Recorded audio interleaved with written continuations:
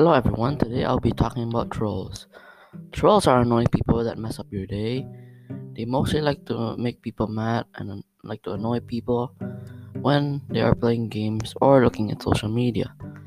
They also like to disturb you and make a lot of ads, scams, and make you annoyed in the internet. They also want you to fall for their trap and also make you feel insecure. So you can keep safe by turning on ad blocker and also turn on antivirus. And also do not trust anyone shady or weird in the internet because that's obviously a sign that they're up to no good in the internet. And do not 100% always trust people online because we don't know who they are, what they're up to. I've been trolled a lot of times in the internet, and I've learned the experience you cannot trust anyone in the internet because it's really not safe. And we can avoid them by blocking them or ignoring them as it can make them very mad.